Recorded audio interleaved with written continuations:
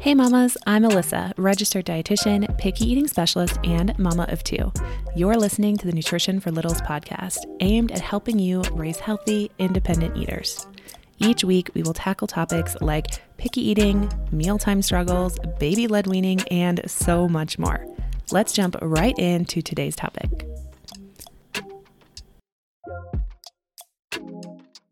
Hello, and welcome back to the podcast. Today, I am talking all things protein. This is a question I get relatively frequently. I would say parents unsure if they're giving their kids enough protein, if their kids are eating enough protein, how much protein they need, where they can get it from, if they can get it if they don't eat meat, if they're getting too much protein. So many questions to break down today. So let's get into it. All right, first things first, let's talk about how much protein our little ones need. Now, actually, let's back up a little further. Protein is really important for so many different biological functions in the body, but protein is also really important for growth and development. So we know that our little ones who are growing the most in their lifetime, practically, need protein. And so, of course, the next question, logically, is how much protein do they need? And so what that really boils down to is a general equation. Now, I don't want you to get all crazy, take out your calculators, do all the work, and figure it all out and then track it like crazy for the rest of their lives, right? This is not that type of podcast. This is not this type of recommendation. In fact, I recommend you just having these general guidelines, maybe pick a day here or there, do some counting and just kind of see, or turn some of the foods around on their label and see how much protein each food has so you know generally if you're hitting their requirement. Now, again, it's going to be a range, but generally speaking, we can say take their weight in pounds and divide it in half. And that's how many grams of protein they need. So I would like to keep our math super simple today. So let's say your little one weighs 30 pounds. If they weigh 30 pounds, that's about 15 grams of protein that they need each day. Now, 15 grams may or may not sound like a lot to you. To each person, to their own. However, I will tell you that it is very easy to hit 15 grams, especially easy for us, of course, but even for our little ones. In fact, 2 cups of milk has 16 grams of protein. So just like right there off the bat, if your little one drinks milk, they're hitting their protein requirement likely, right? So their protein requirements are not super high, and yet so many parents are so worried about protein.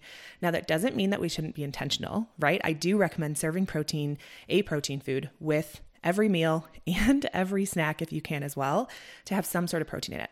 That doesn't mean meat, we'll get there, but really paying attention to how much protein they need. So again, going with that 15 grams, we're also looking at like a thing of Greek yogurt, maybe a hard-boiled egg with that. Maybe even for your child, they'll have something like a sandwich during lunchtime with tuna salad or chicken salad or deli meat.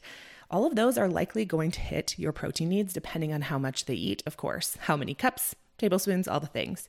Whole grains also have protein in them as well. So something like a slice of toast with some peanut butter on it comes very close to that 15-gram mark. Mama, I see you. You're tired of making different meals and crossing your fingers that tonight might be the night where they actually try those veggies. You're so tired of putting things on the plate just to watch them not get touched. Maybe you're even feeling stuck in a never-ending cycle of bribing, begging, bargaining to get your little one to eat. Maybe you feel like they wouldn't eat anything unless you count down their bites or even feed it to them. I bet you're even worried that they're just not getting enough, and certainly not enough of the things that you know that they need. You're not sure that they're reaching their full potential, living off pizza and goldfish crumbs. You're ready for a change, or else you might just throw in the towel altogether. Maybe you're feeling like you're at your wit's end with picky eating and feeling like nothing will work. You need a plan to finally beat picky eating and get back to enjoying meals again. If this sounds anything like you, then this program was literally made for you. Table Talk is the picky eating program that works. It's the program that teaches you to be your own feeding expert, because at the end of the day, you know your child best. And feeding kids shouldn't be this hard. Picky eating can take over your life, feeling like every meal is worse than the last. It's time to reclaim your kitchen and actually start enjoying meals together. Table Talk is a targeted program that teaches you the strategies and methods that kick picky eating to the curb for good. Take it from Lola, who's a mom of a little one who she was ready just to throw in the towel altogether about picky eating. But then she took Table Talk, and at the end she said, since taking Table Talk, my daughter's foods, likes and loves is over 100. Can you imagine what it would be like for your little one to like or love over 100 foods? Throughout the Table Talk program, you'll learn how to get them to eat more variety and new foods, make sure that they're eating the right amount, and finally have peaceful meals again as a family. You'll learn how to stop pressuring them to eat and what to do to encourage them without pressuring. Plus, you will feel confident at the table knowing that everything you're doing is leading to raising a healthy, happy, and independent eater. All right, you can click the link in the description box below to enroll in Table Talk today. And when you do that, you will also get my Demystifying Desserts mini course completely for free. This course teaches you how to take desserts off the pedestal and put them back where they belong and end the obsession with sugar. All right, click the link in the description box below to get started today. So hopefully this helps you kind of identify how much protein your little one is getting, or how much they need, rather. Now, let's talk a little bit about the other spectrum. Parents are oftentimes worried that they're getting too much protein. Now, this is why sometimes I don't recommend necessarily using a protein powder. I know so many parents just automatically add protein powders to everything they're feeding their kids. And I don't think it's necessarily bad, but I don't think it's necessary. Like we just discussed, it's quite easy to hit their protein needs. However, I don't think protein powder is bad, but it is really easy to overdo it, right? We know that some protein powders have like 30 grams of protein per scoop. Some protein powders have 8. So it really depends on the protein powder you're using and the amount of that protein powder. I'm not a huge fan of adding a ton of protein to different things, like maybe to a smoothie if it needs it, if I'm not using another protein source, or I'm using a very small amount of protein for that smoothie, I'll use protein powder.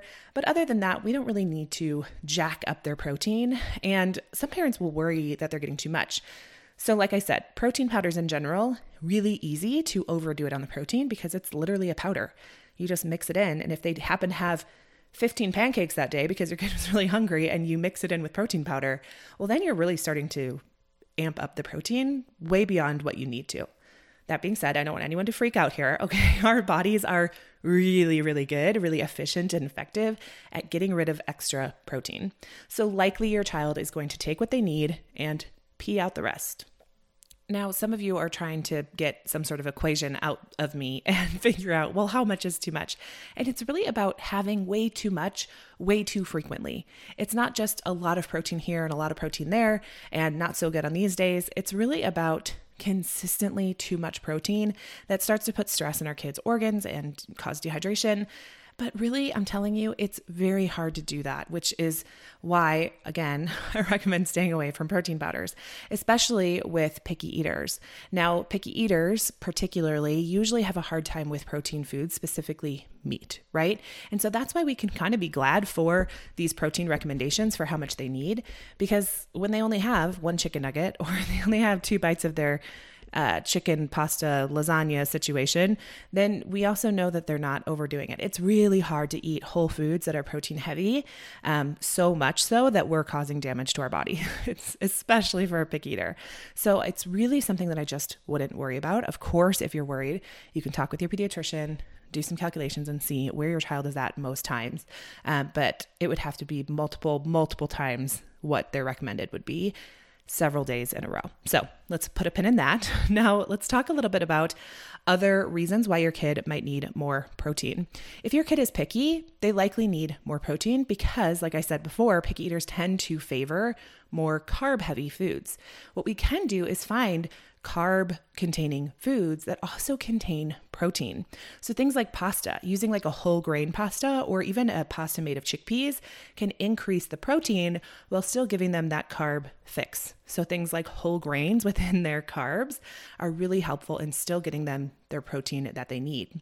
If your child is a vegetarian, either by your choice, maybe their choice, or because they just simply don't eat meat, then of course we need to increase our protein, because not only do vegetarians have a harder time getting that protein in because it takes a larger volume of food to meet the same protein intake as someone who's eating meat, but also it's a little bit less absorbable or usable. Not always, but that's important to keep note of as well. They just might need a little more protein in that arena. I want to hop in real quick and take a second to thank the sponsor of today's podcast, Dino Bars.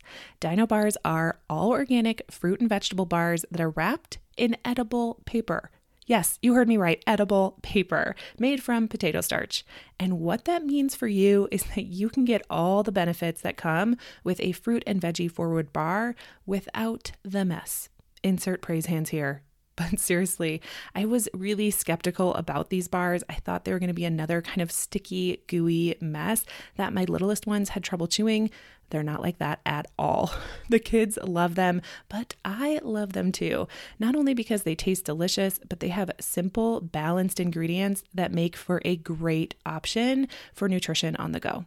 Click the link in the description box below and use code ALYSSA10, that's ALYSSA, the number 10, for 10% off. And don't you dare get a pack without my absolute favorite flavor, purple sweet potato raspberry. Okay, now back to the show. So of course we know that meat is a really high source of protein. Again, the volume that you need is much lower to get that protein intake. But let's talk about some non-meat items that contain protein because like I said before, picky eaters typically have a hard time with meat. So let's talk about some of the non-meat versions, the non-meat sources of protein. So one of my top and favorite ones to recommend is dairy. Dairy products have a good amount of protein in them. Like we talked about at the top of the episode, quite high, even in a cup of milk, but especially things like Greek yogurt. This is where you can kind of compare and contrast how much protein is in different types or varieties of things like yogurt. It's very, very different between like a more stereotypical American yogurt versus a Greek yogurt. It can be as far as 10 to 15 grams difference of protein in that yogurt. So making sure we're just keeping an eye on that nutrition label and choosing the higher protein option if we can. And of course, if our children actually eat it, because that makes a big difference as well. So dairy is a great option. Other than that, we talked about whole grains can be a great option for protein. Of course, again, not as high as something like chicken because it's not a protein food. It's a carbohydrate first and foremost that happens to have protein in it as well. Along those lines, we look at things like legumes, lentils, beans. Those are really high in protein, really great source for your little one, plus giving some fiber as well to keep them fuller for longer. Nuts and seeds are also great options for protein and can also give you some of that fiber and healthy fat. All right. I hope this episode all about protein helped just kind of ease maybe some of your fears around protein or helped you identify if you need more protein, if you're doing all right on protein, if maybe you need a little bit less. Just remember that it really is about an average. Don't make or break your nutrition in one meal, one day, even 1 week we look at. We really want to zoom out and see how much protein they're getting regularly on a regular basis to support their diet. So hopefully this episode was helpful for you. If it was, make sure to subscribe and leave a written review, and I will catch you next week. Thank you so much for tuning in today. I hope you're walking away with some tangible ways to bring peace to your mealtimes. And if you like this episode, please subscribe and tell all your mom friends. And as always, the best compliment you can give me is leaving a rating and written review, which also helps other mamas like you find this podcast too. You can find more from me on Instagram at Nutrition for Littles. Do you have a question you'd like me to answer on the podcast? Email me at alyssa@nutritionforlittles.com. All right, until next time, mamas.